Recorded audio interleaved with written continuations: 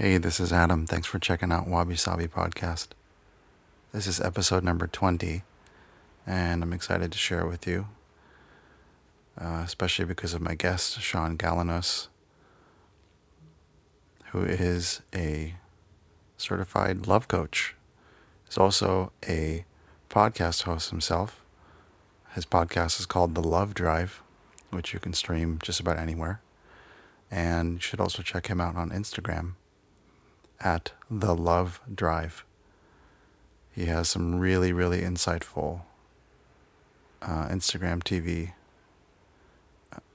videos, as well as some really useful Q&A that he does every week. And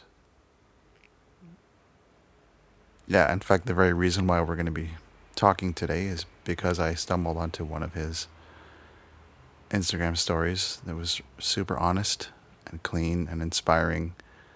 And I just felt like, yeah, I want to talk to this person, absolutely. So, really excited to have him on the show, especially this being the middle of the holiday season.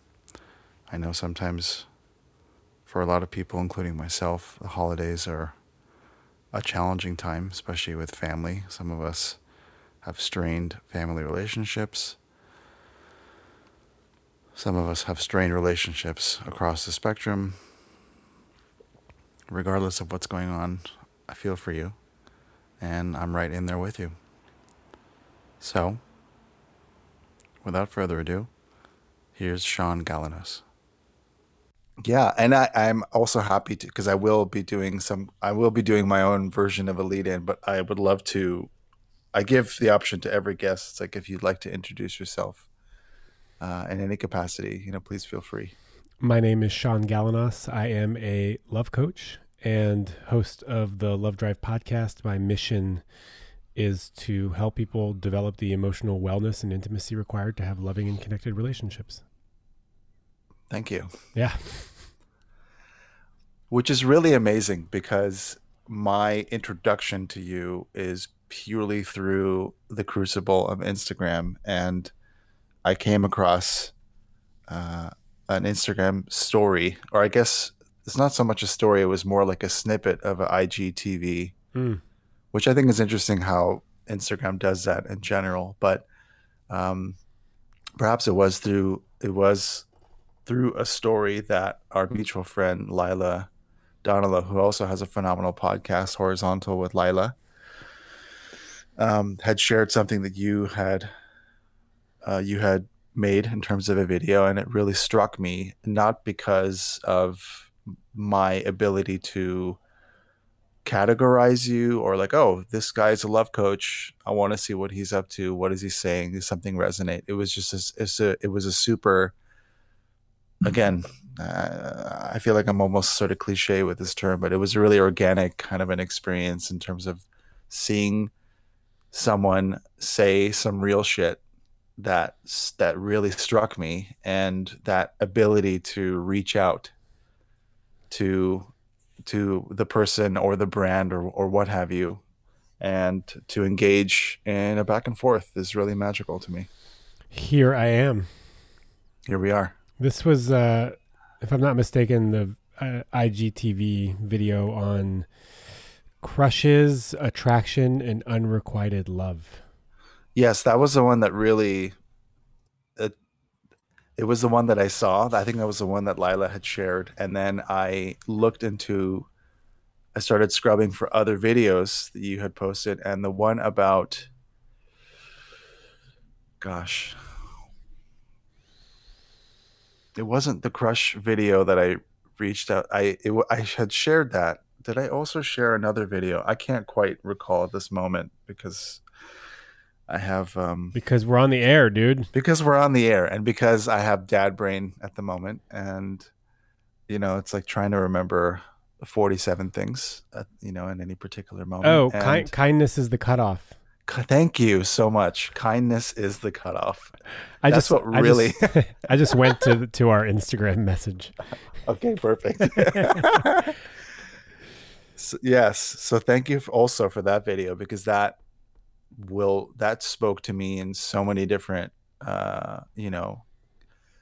canals and crevices and canyons and ups and downs in my life personally, and kindness is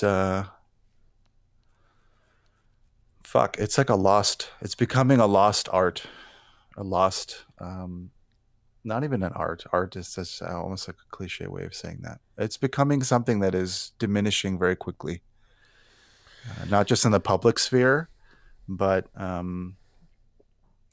even just people like in the grocery store or in the cafe.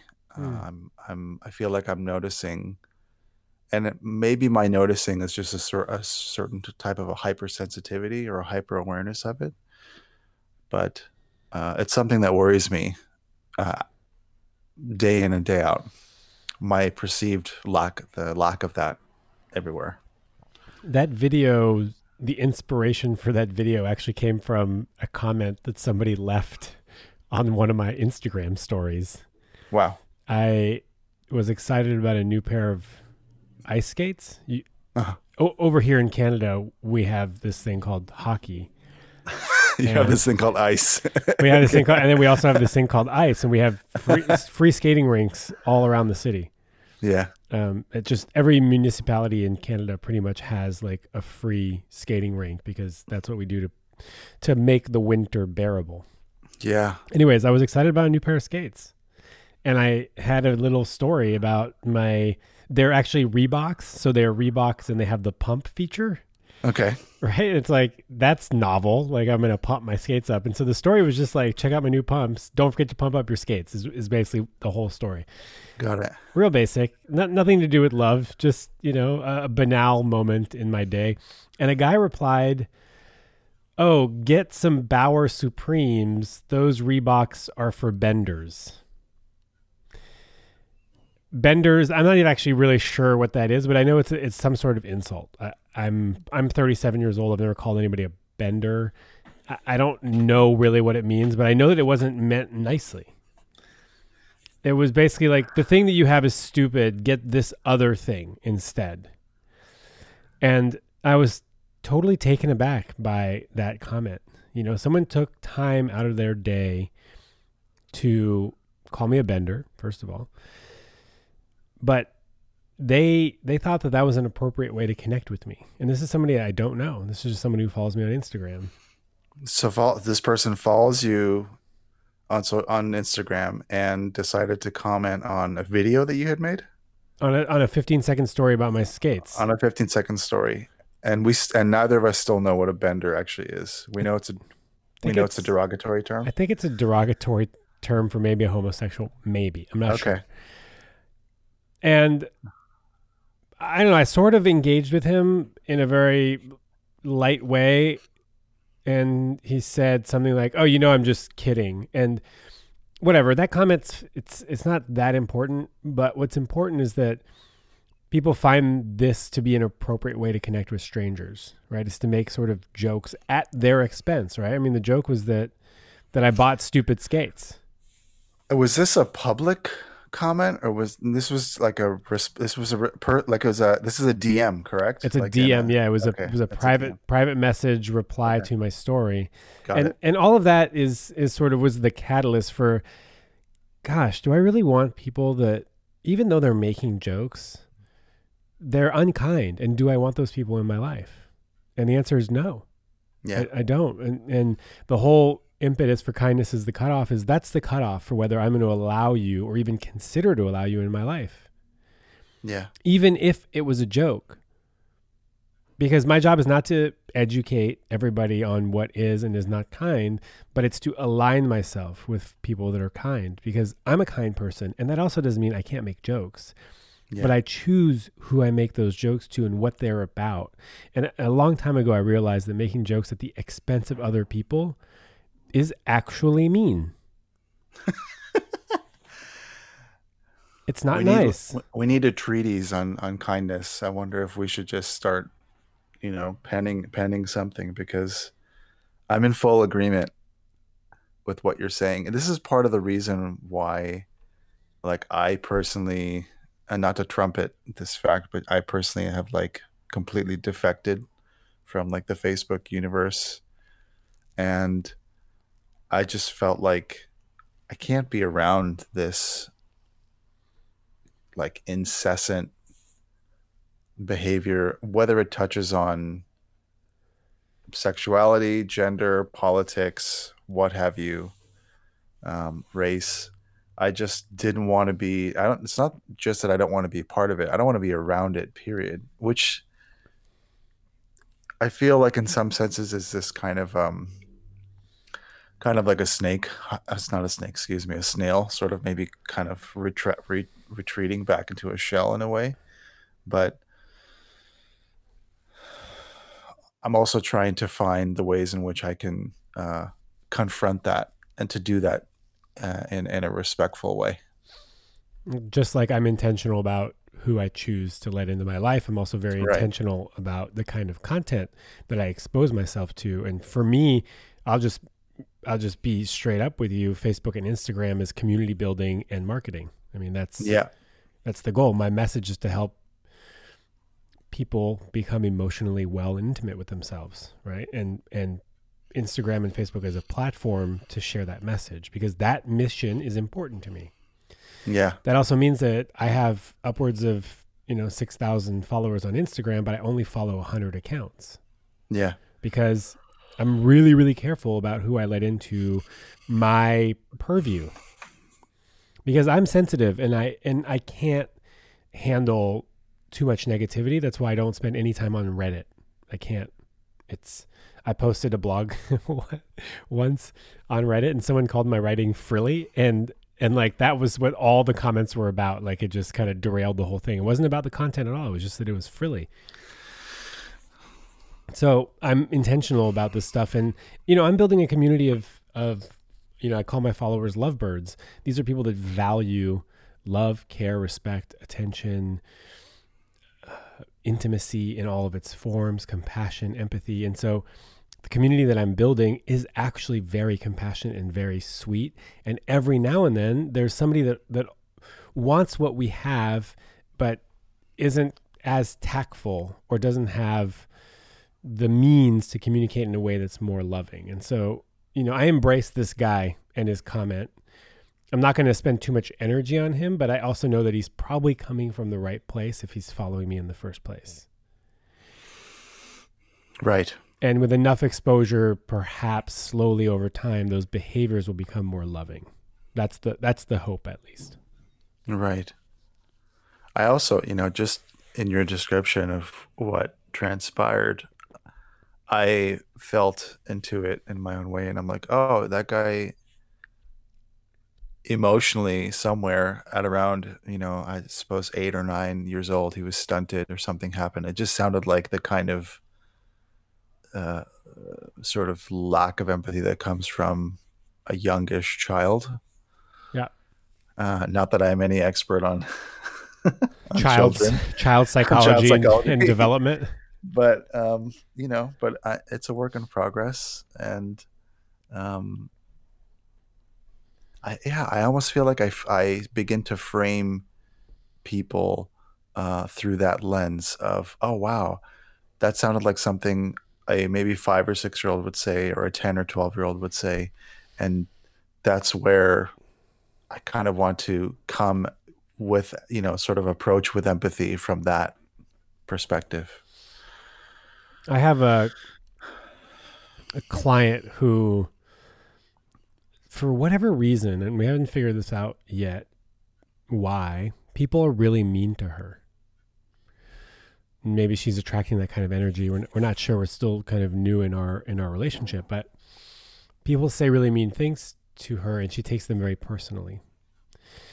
And what we've come up with as a strategy is, instead of trying to change people, to just have a different response. And the response we came up with is for her to say, "Ouch, that hurts," and to turn around and walk away,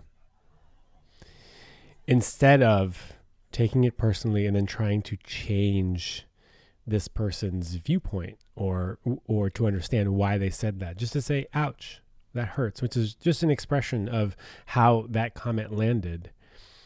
And that's kind of how I want to be. I want to be able to express how you've made me feel with no expectations that I'm going to make you see the error of your ways or get you to change or apologize, but just say, ouch, that hurts. And It's also, model it that way. it's also a nice boundary, really. A boundary with the use of polite language. Yeah, it's a boundary without being very um, descriptive Yeah. about what, usually a boundary will involve a description of the behavior, how it affects you, and a request for moving forward. Mm-hmm. That is sort of how boundaries get broken down, sort of like Marshall Rosenberg and nonviolent communication. When you say this, it makes me feel this, it affects my this, and in the future, I'd like to request that you, whatever the thing is. Mm-hmm. Saying, ouch, that hurts is a way of doing that, but you're also saying, like, I'm not actually really going to invest in this relationship. Yeah. I don't see the need. I don't feel the need to set up an official NVC type boundary with you because I want us to continue connecting. So yeah, there's a bit of a nuance there, but it's essentially just letting people know how we feel, which is not something that we have a ton of experience doing, especially when we're talking about in the workplace or at the grocery store. We usually just kind of suck it up and move on with the day. And I think it's important to let people know. Yeah. I could say that as a parent to a young kid, even just the experience of being in the public sphere with my daughter when she was a little bit younger, that there were not an excessive amount of occurrences, but there were a number of occurrences, when she was an infant or, a young toddler, where in the market or something, or in somewhere mundane and everyday, um, people, usually people from a slightly older generation, maybe sort of a grandparent kind of age, would make a passing comment or make a passing judgment, like the kind of thing where, like, are you thinking out loud? Are you actually saying this right now? And like, what gives you, where do you get the permission to say such comments? Are you aware what you're saying may affect someone else? Or something,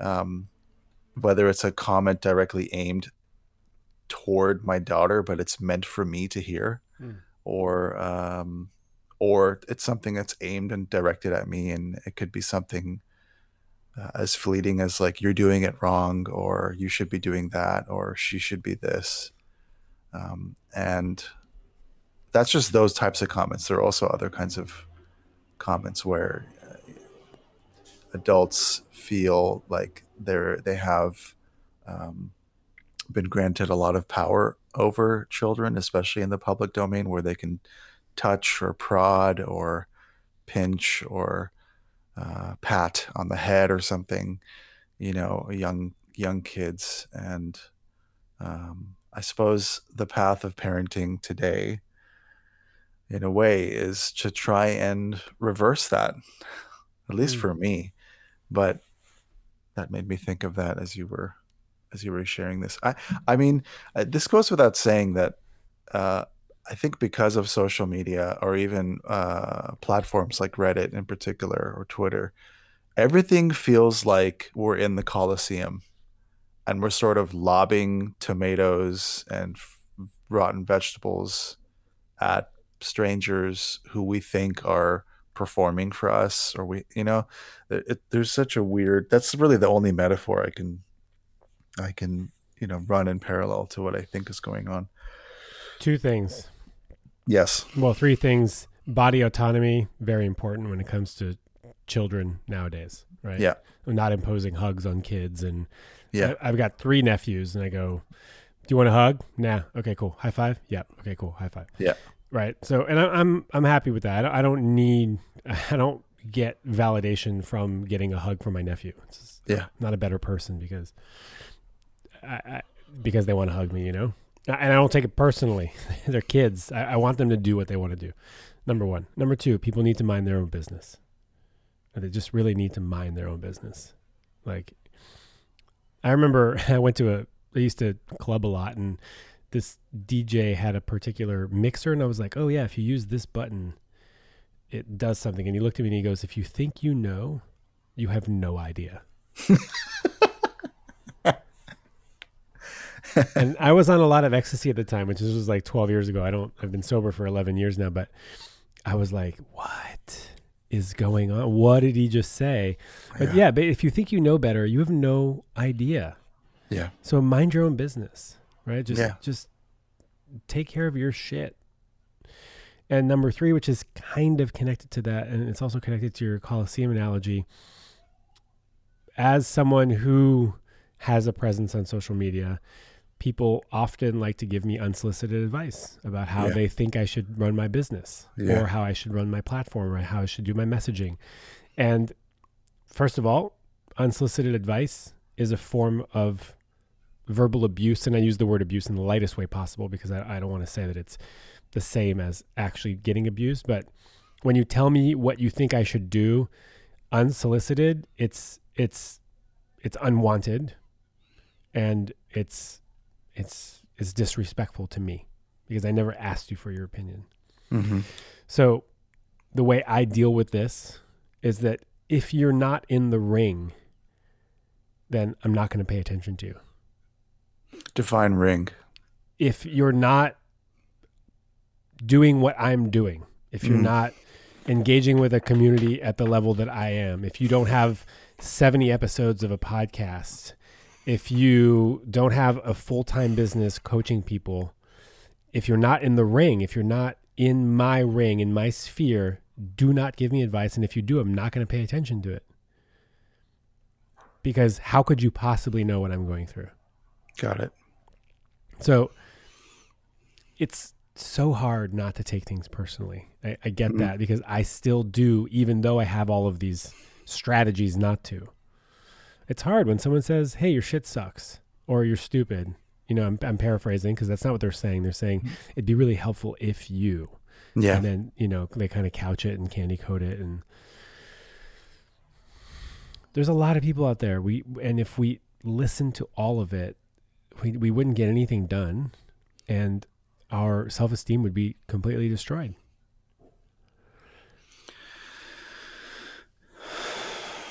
Yeah, exactly. The interesting part about what struck me really about the Kindness is Key video was that it for me just brought to the forefront, what I had experienced in the last couple of years with my own, you know, inner family drama and fully estranging myself from a toxic parent, which is it's extremely taboo. As far as I'm understanding from other people, especially within the culture and my the hair, like growing up Jewish, and being part of that culture in whatever my relationship is to it, as a I don't know, as a belief system. But culturally, it's like, I got a lot of unsolicited advice. Like, dude, it's your mom. Mm-hmm. She's the mom. You only have one mom. You can't cut her off. Just surrender. Just give in. She's the mom. She's done a lot. All kinds of stuff like that. So it's like feeling berated from friends, family, acquaintances, strangers. I was like seeking counsel from pretty much everyone, tarot readers and strangers in coffee shops and pretty much everyone, like the spectrum of opinions, whether I was soliciting or finding myself open to hearing and not open to hearing, certain opinions from different people. But yeah, it's to this day, I'm coming up on year 3 of full estrangement, and I am still holding this position of, I can't demand kindness. I can't change you or the person that I perceive you to be. But I'm still open to the what can be if someone decides to change, uh, not change their behavior, but just have a some enlightenment moment or a dose of self awareness. However that comes. But I'm not holding my breath for that. Mm. But just to get really transparent and vulnerable for a moment, because that's something that I touch on throughout a couple episodes with different people, if I find comfort in that. But that's why the kindness is key. Was just really up. That's what really got me thinking about that. And the thing with unkindness is that the more you experience it, the more you become desensitized to it. Sure. And I don't really want to live in a world where I become desensitized to people being mean to me. Yeah. I want to surround myself with people that actively love me, support me, celebrate me on a regular basis.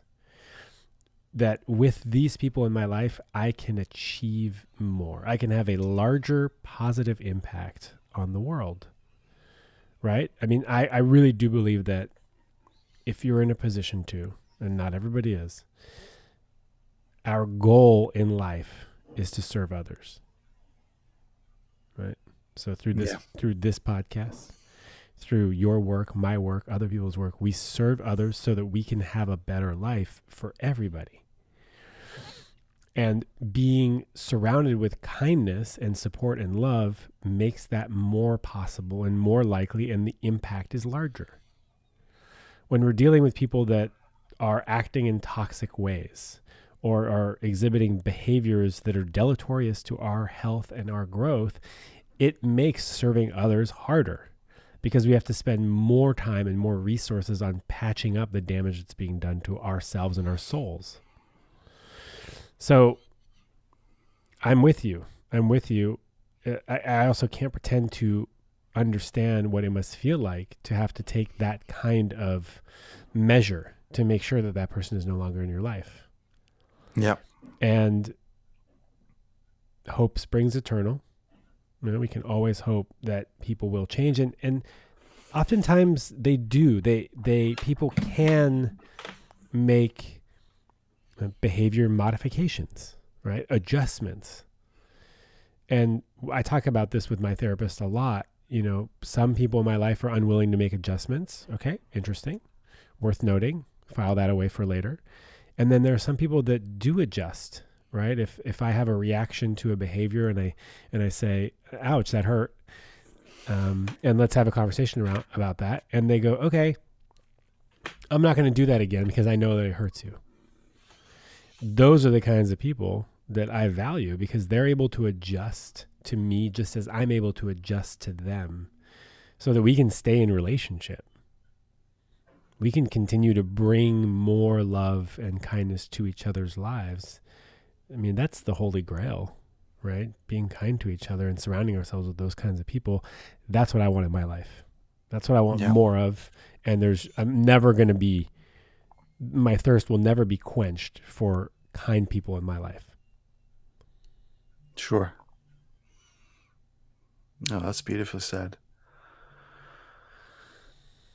How do you, through the work that you're doing, how much of what you're doing is in person and not versus, but in person next to remote work? Like clients in far different places. My work is split between creating content, right, that inspires and educates. Also, that act as a marketing conduit, right? For my other services.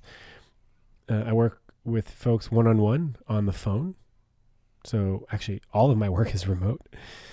And then I've started offering group programs, so group coaching programs, which is really, it's pretty neat. It's a really fun format that I kind of stumbled upon. I'm sure people are doing this. I just haven't really done any research on it, but the idea is that I get 4 to 6 people together and we meet either 4 or 6 times. However many people are in the group is how many times we meet every week for an hour and a half. And we work on a theme. So the program that I'm running right now is on emotional availability, right? How to be emotionally available, how to be available and present to the emotions that you're feeling and available and present to the emotions that the other is feeling, whoever the other happens to be. And so what we're doing in this program is we'll do a check-in on what came up for you around emotional availability, right? Where did you find yourself closing down, shutting down, disconnecting? Where did you find yourself expanding, connecting? And then everyone will get their turn where I will coach them using like a video like Zoom or Zoom meeting. I'll coach one person at a time while everybody else witnesses. And I coach that person on their issue or their challenge around emotional availability while everybody else witnesses. So it allows people to witness someone being emotionally available because that's what happens in our coaching session, right? We can't coach if there's no emotion there. So while we're exploring emotional availability, other people are exploring what it feels like to witness someone having an emotional reaction or conversation. And then the person being coached also gets to experience what does it feel like to be witnessed in that experience, right? What does it feel like to open up to one person, me, but also to be witnessed by 5 other people? Mm-hmm. So the work is actually kind of meta. We're doing emotional availability work and we're working those concepts in the group. So one-on-one work, the group work, and then whatever happens on social media. Every Friday I do Free Love Advice Friday, and then I also do the podcast. So I guess everything I do is from my desk in Montreal, but I don't ever see another person Wow. face to face. I really didn't know that all the work you do is remote. I'm sitting here at my desk right now with my microphone in front of my computer. And this is just the kind of life that I built. I got my dog that's sitting across the way. We go out 3-4 times a day. I see my therapist every week. I spend time with my lover. I work out. I do things that I need to do to take care of myself. Right. What are all how many on average, how many one-on-one clients do you have on average, like per week? 10 to 15 is sort of the max that I can do in a week. So you're working with about 50 people a month. Yeah, but they're not, most of those are repeats. Oh, repeats. So they're like weekly or every other week. Got it. So maybe I'm working with 20 people. 20 people a month. Yeah. Wow. Yeah. And then, the groups are also, those are aside from that. The groups are 4 to 6 people per group. And I'm going to be, in January, I'm going to start running probably 3 of those concurrently. And is every participant from the group, were they already getting coached by you? Just one in this group that I'm running right now is a pioneer group. So there's 6 people, and one of them was a client. The other are just people that follow me on Instagram and have connected with and resonate with my work in some way. How long have you been a love coach? I've been working in this domain for probably about 4 or 5 years. The Love Drive, which is the name of my podcast, started when I used to live in San Francisco and I drove a taxi, which is right around when Lyft and Uber was starting to become sort of a real deal. Mm-hmm. I was driving a taxi at the time. And it was fun until it wasn't. And my friend said, oh, you should interview your fares about sex, love, and dating. And I'd always had a passion for it. I'd done work as a sex educator. I've done work as a erotic masseur. I've done work as a rape crisis counselor. And so I always had some interest, quite a bit of it, in the sphere of sexuality and intimacy and love. And so my friend said, you should interview your passengers. And so I put up some GoPros and some microphones and started interviewing people, and I would hand them questions.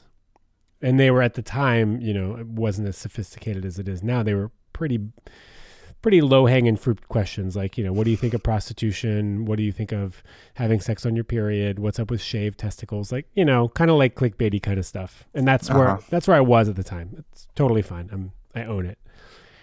And that was where the Love Drive began, because I was driving people and talking about love.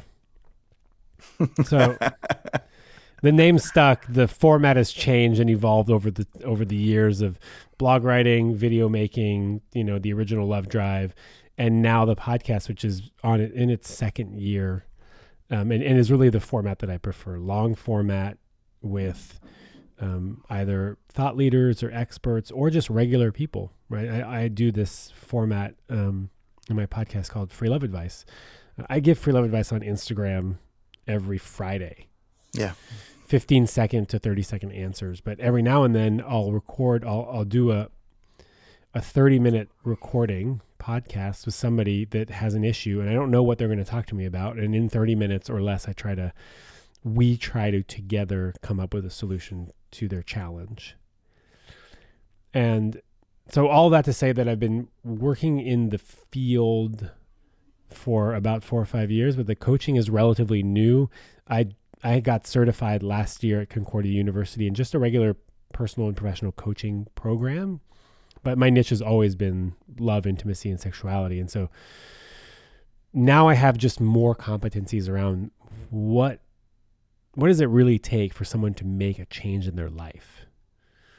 And when I coach people, I don't tell them what I think they should do. It's actually quite different than free love advice. Free love advice is like, I think you should do this, right? And it's kind of crude, and I go from the gut. But in coaching, you really have to understand what is this person's patterns? What are their blocks? What have they tried? What's preventing them from actually reaching the kind of goal that they want to reach, right? And for a lot of my clients, it's the kind of love life that they can be proud of. So you do need some competencies around how people change, and not just, this is what I think you should do because it's worked for me. What has worked for me will not necessarily work for you or for somebody else. And so we really have to figure out what is going to work for that person. And also it's really about unearthing and uncovering that my clients, that person's internal wisdom, because I do believe that we all really ultimately deep down know how we should move forward, but there's a lot of conditioning and shame and distraction and procrastination and layers of blocks that prevent us from really kind of accessing that deep well that we all have. I really truly believe that. Sure. Yeah. And another way of framing that I usually rest on is, the will of my conscious and the will of my subconscious are either at peace or at odds with each other. And I'm curious, like where this drive to empathize with other people and help other people, like where is there an origin to that? Just before this, I was, you said, I got to go to the bathroom, and I was going to say, it's cool, I'm reading about astrology. And I was looking at my short report for my stars, and I've just always had this ability to communicate. I went to school for communication. I was in sales for, I don't know, 7 years. I started a hostel. So I've always been in service of others through speech. That's just who I am. Some people are like energy healers. That's how they work. They work with energy. And for me, I just work with words. And I think it's so beautiful that we have access to this tool, right? This tool of expression. And as humans, we need to master this tool. We really do. So that we can connect with each other, because it's the most common way that people can connect is through language. And of course, you can connect non-verbally through physical touch and through eye contact and breath work and all this other stuff. But what's most socially acceptable is language. And so I've had this propensity to talk and to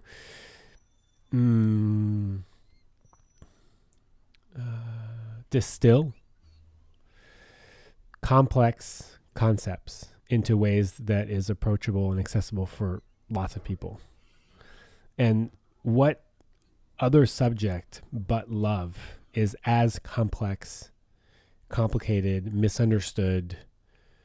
I mean, there isn't one. I don't know of one that applies to so many people, aka everybody, and that is so misunderstood. And I'm not sure why I have the passion. It's like, it's like asking an engineer, like, why do you love to figure out how these things work, and how come you're so good at this? Some people figure it out and some people don't. And I sort of figured it out that this is where I want to be. And this is one of my strengths. And the joke is sort of like, it's also the best thing I got going for me. So I'm just going to throw everything into it. Sure. But I like it. And I think that it's a subject that is so vast, right? Just love, right? We look at love and we can talk about familial love, platonic love, romantic love, intimate love, sexual love. So the umbrella is massive, and what's underneath it it's a root system that has no end. Sure. No end. And for someone like me, I am a thrill seeker. I am constantly looking for something new. I'm an enthusiast. I really like different stuff. And so this subject matter allows me to explore all sorts of different stuff. And it's also not a field in which there are a lot of men, right? Except for the fact that most books on love are written by men. Men are seen as authorities when it comes to love, which is kind of strange because it also seems like men are the one who struggle the most with love. There aren't a lot of men talking about this stuff, generally speaking. And most of my audience is women, right? Because men also have a hard time connecting with it. Yeah, that was going to be another question, is like between women, men, and non-binary folk, like how many men are you working with, really? None. 0. Oh, that's not true. There's one in one of my groups. Okay. Wow. Yeah. And I wasn't expecting this.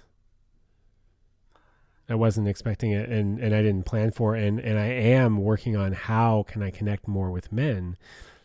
And all of the accounts that I know, right, people on Instagram that are creating content of a loving nature, even if it's designed for men, right? Most of their audience is women. That's just of the men that I know that are creating content for men, the audience is women. Probably because they want to understand men. And when you're building a business, it's you can go after a demographic, but you can also say, actually, let's look at who's connecting with this stuff. And then how can I help them, rather than how can I aggressively market to people that I think can benefit from my message. One of them is a lot easier than the other. Wow, I'm still kind of beside myself that there's really no men involved, like barely in this work. It's unfortunate because when you are an emotionally available man, you can connect with women, and I'm a straight man. I've played with guys before. I've like been to play parties. I've had threesomes with other guys. I've like tried that. It's just not for me. I'm a heterosexual guy. I'm a heterosexual cisgendered white man. That is, I guess my grandparents are Egyptians. I don't know what that makes me, but I'm basically afforded all of the privilege that is available as a person. So I recognize that. And I thought that I'd be working with men. I really did. The reality is that as a straight white man who is emotionally available, my ability to connect with women is greater than others. And so I guess I was thinking, guys, if you become more emotionally available and aware and intimate with yourself, you can connect with women more. You can get more connection, more love, and more depth. And the women recognize that. They recognize, they'd be like, oh, it'd be so great if he could be more emotionally available to us so that we could connect deeper. And I've been doing work around the masculine and the feminine, and how the masculine's job is really to be solid and to anchor the feminine. So for the feminine to really like be wild and to express her full feminine fire. And now we're getting into more esoteric tantra stuff, but I wish more men knew this kind of stuff, because it really does help you connect with women more. That at the end of the day, it really does. Yeah. Yeah. To me, I'm sitting here and I'm listening and I'm agreeing and I'm empathizing with what you're saying. And there are moments where I kind of stop and I think to myself, because of where I'm at emotionally, I'm partnered. We have a daughter. Um, I have a history of like really not being in many relationships. I too am, a hetero cisgendered white male, though in a similar there's an interesting similarity where like I'm Israeli by birth, but I also have a lot of Russian ancestry. But I also have more like Moroccan and Yemeni ancestry as well. But I'm like I seemingly a white presenting person, um, and I ask myself, because of my emotional availability and because I seek connection with other people due to the lack of connection, like with my very parents, maybe the most perhaps the most important people in my life, at least by some measure. Um, am I an anomaly? Are we anomalies? Is it worth framing in that term? Are we anomalies in the sense that we are men who want to connect on an emotional level with people? Yeah. I, I don't think that we're an anomaly, because I think that humans are meant for connection. Yeah. I think that society hasn't valued it and they haven't modeled it. So we don't actually know what it looks like, but somehow you and I have been able to intuit. Yeah. We've been able to intuitively feel into what it means to be emotionally available, and we've figured out the importance of it. And we've probably been with women who have celebrated that, right? I'm currently with a woman who celebrates my vulnerability and my emotional intimacy and availability, right? Who tells me on a daily basis how blown away she is that we can have the kinds of conversations that we have and the closeness that we feel she's never felt with anybody. And so that empowers me and makes me want to do it more. It's like training positive reinforcement for a dog, right? You train them a trick, you give them the food. She feeds me with praise. And men react very well to praise, right? And so if you tell me, I love it when you do that, it makes me feel closer to you, I'm going to do it more. Right. I could say the same thing about my partnership as well. It's sorry, I felt like I interrupted. Nope. Um, I I've been trying to connect with other men through the vehicle of tea. Um, I I love that, haven't by the been, way.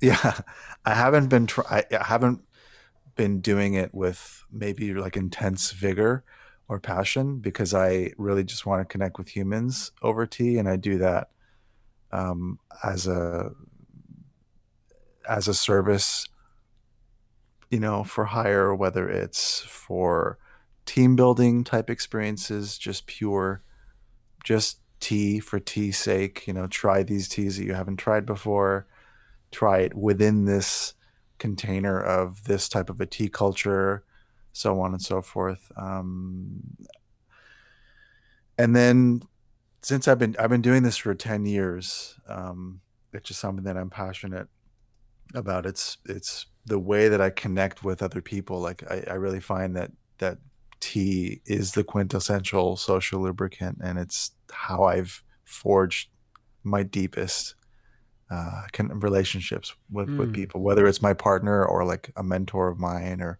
friends, that I've met and cherished along this path. Mm. Um, and for the last 9 or 10 years, I feel like I've been trying to forge like a men's tea circle, Oh, wow. and there have been moments when it gelled. The last time I assembled a group of men together, it just so happened to be like 2 weeks after Me Too broke out. Mm. And so, and I had scheduled that afternoon, like 2 weeks before that. So even like a month before that happened, that sort of cultural moment happened. I already wanted to. It's been a while. I feel like we should just gather. And then, just before that, Me Too breaks out, and so a group of guys, like a very diverse group of guys, got together, and it was beautiful.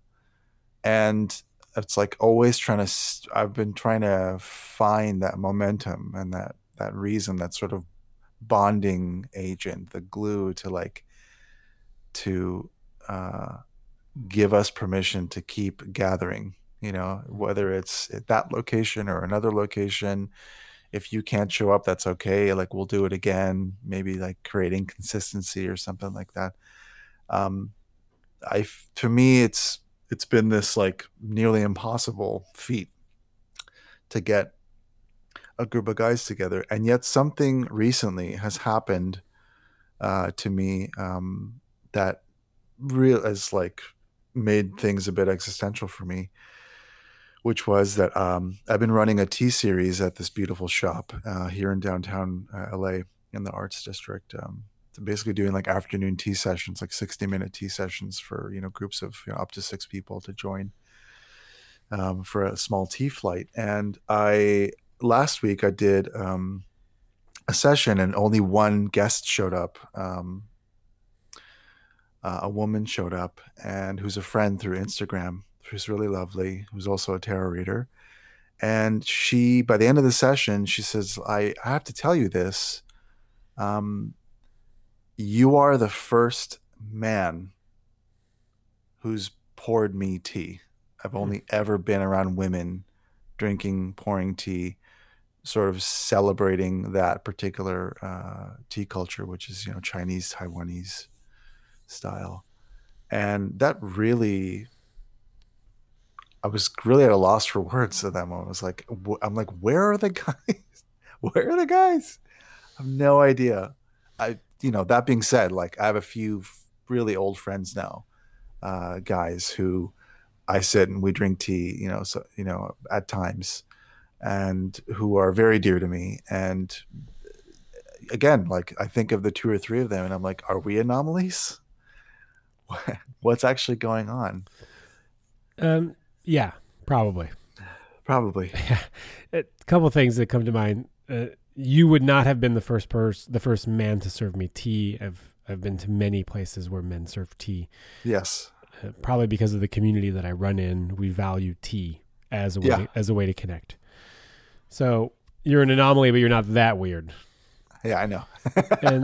And number two, you've actually just inspired me right now to offer a men's group coaching program for men only in 2020.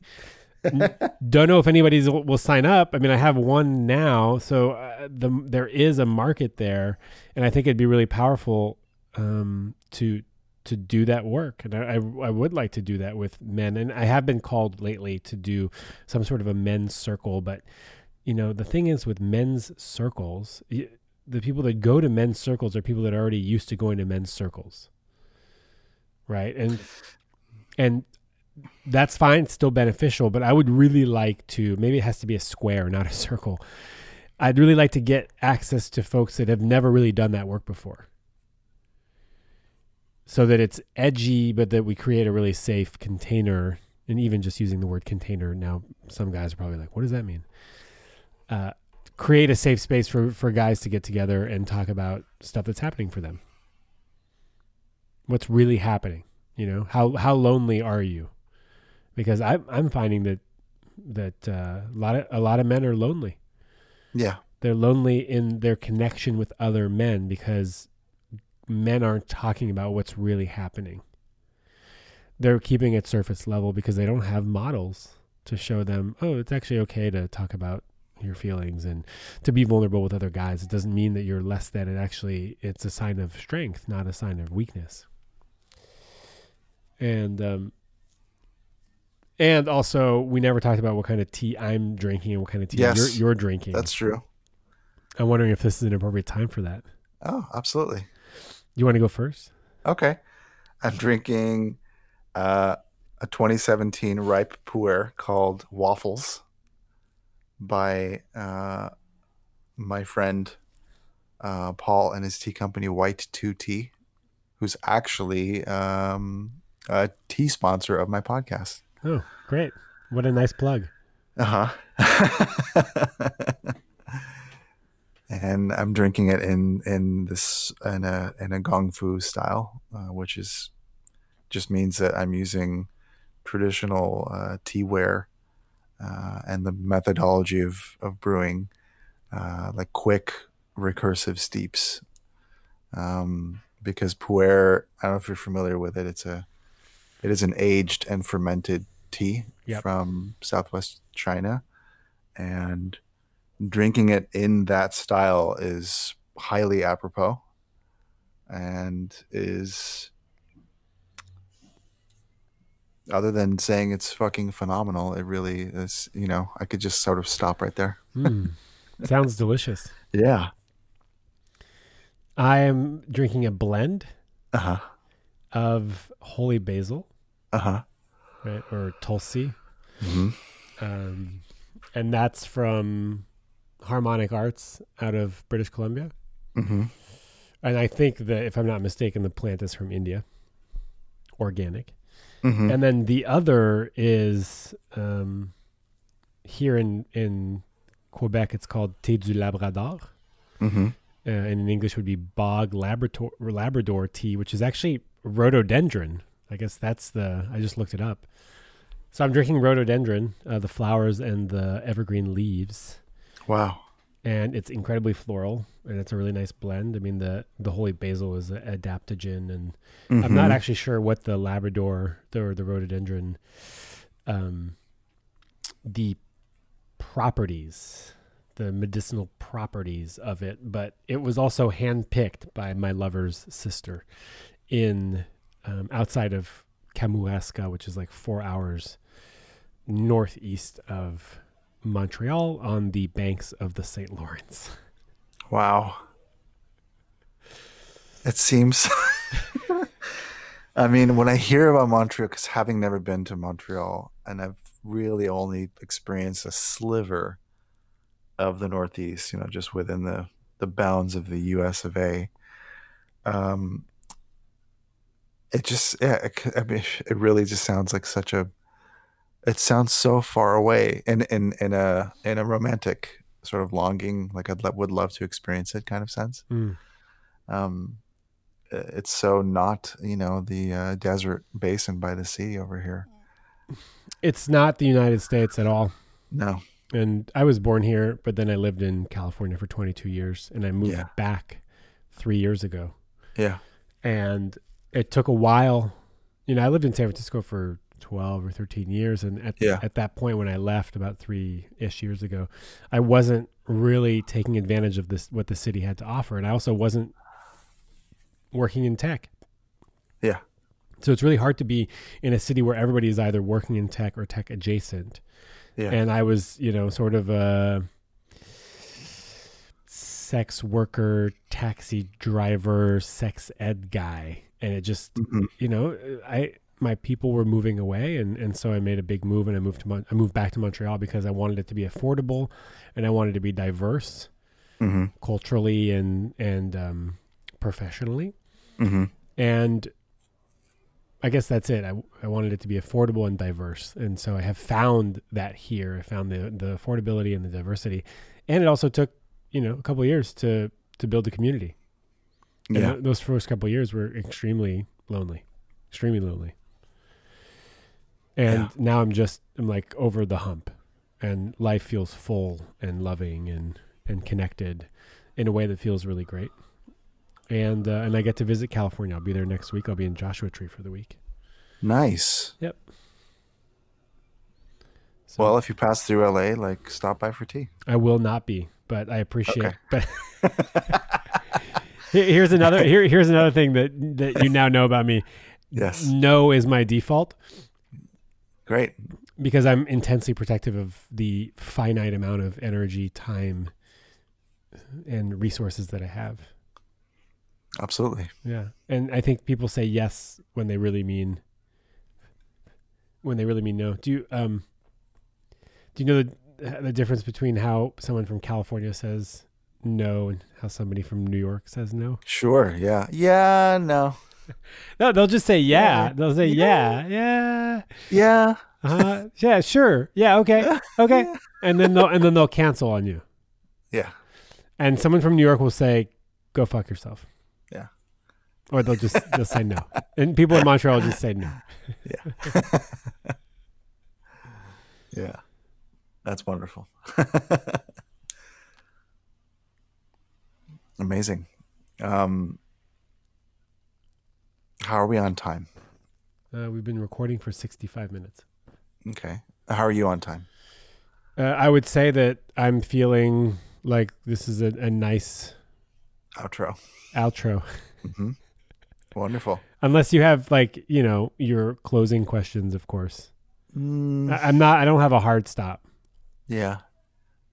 No, this feels good. And I've pretty much at the end of every conversation, I'm always like, I'm excited to, like weave in another conversation, like in the near future about another smattering of subjects or other things I'm musing on. And I want to join. I want to be in that men's group. No. just to finish it.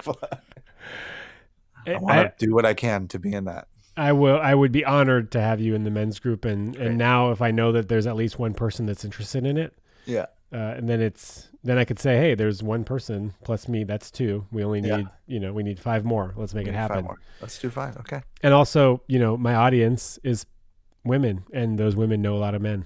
Yes. And so I'm gonna lean on those lovebirds to promote that program. And to invite the men in their lives to consider whether it's a good fit for them. Yes. I think together we'll have a great group. Look forward to it. Yeah, me too. All right. Thank you, Sean. I had a really great time. This is, I love your format, and I really enjoyed myself. I find connecting with you to be really beautiful. So thank you for the opportunity. Ditto. And thank you so much. You're welcome. My pleasure. Hey, hope you enjoyed the conversation. I know I did. Be sure to check out Sean and his work at www.thelovedrive.com, as well as on his podcast, The Love Drive, which you can find streaming just about anywhere, and on Instagram at The Love Drive as well. And since you heard it in the conversation, I look forward to joining his online men's group, as it's something that I've been thinking about and trying to do and sustain here in LA for the better part of the last decade. Well, I'll be honest, on and off for the last decade. So that was episode number 20, and I really hope that by the year's end, maybe just on the other side of the holidays, I will get one more conversation out. If not, I really want to thank you for listening, even those who are listening for the first time. Really hope you enjoyed it. Feel free to subscribe to the show. If you're feeling it, if you're feeling inspired to leave some feedback, be sure to leave some in iTunes. It helps the algorithm with search results. And I want to give a shout out to my Patreon supporters, all 4 of you, because without your help, this show would not have an easy time staying live and listenable.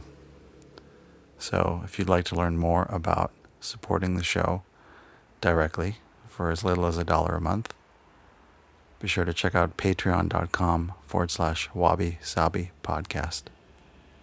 Thanks again.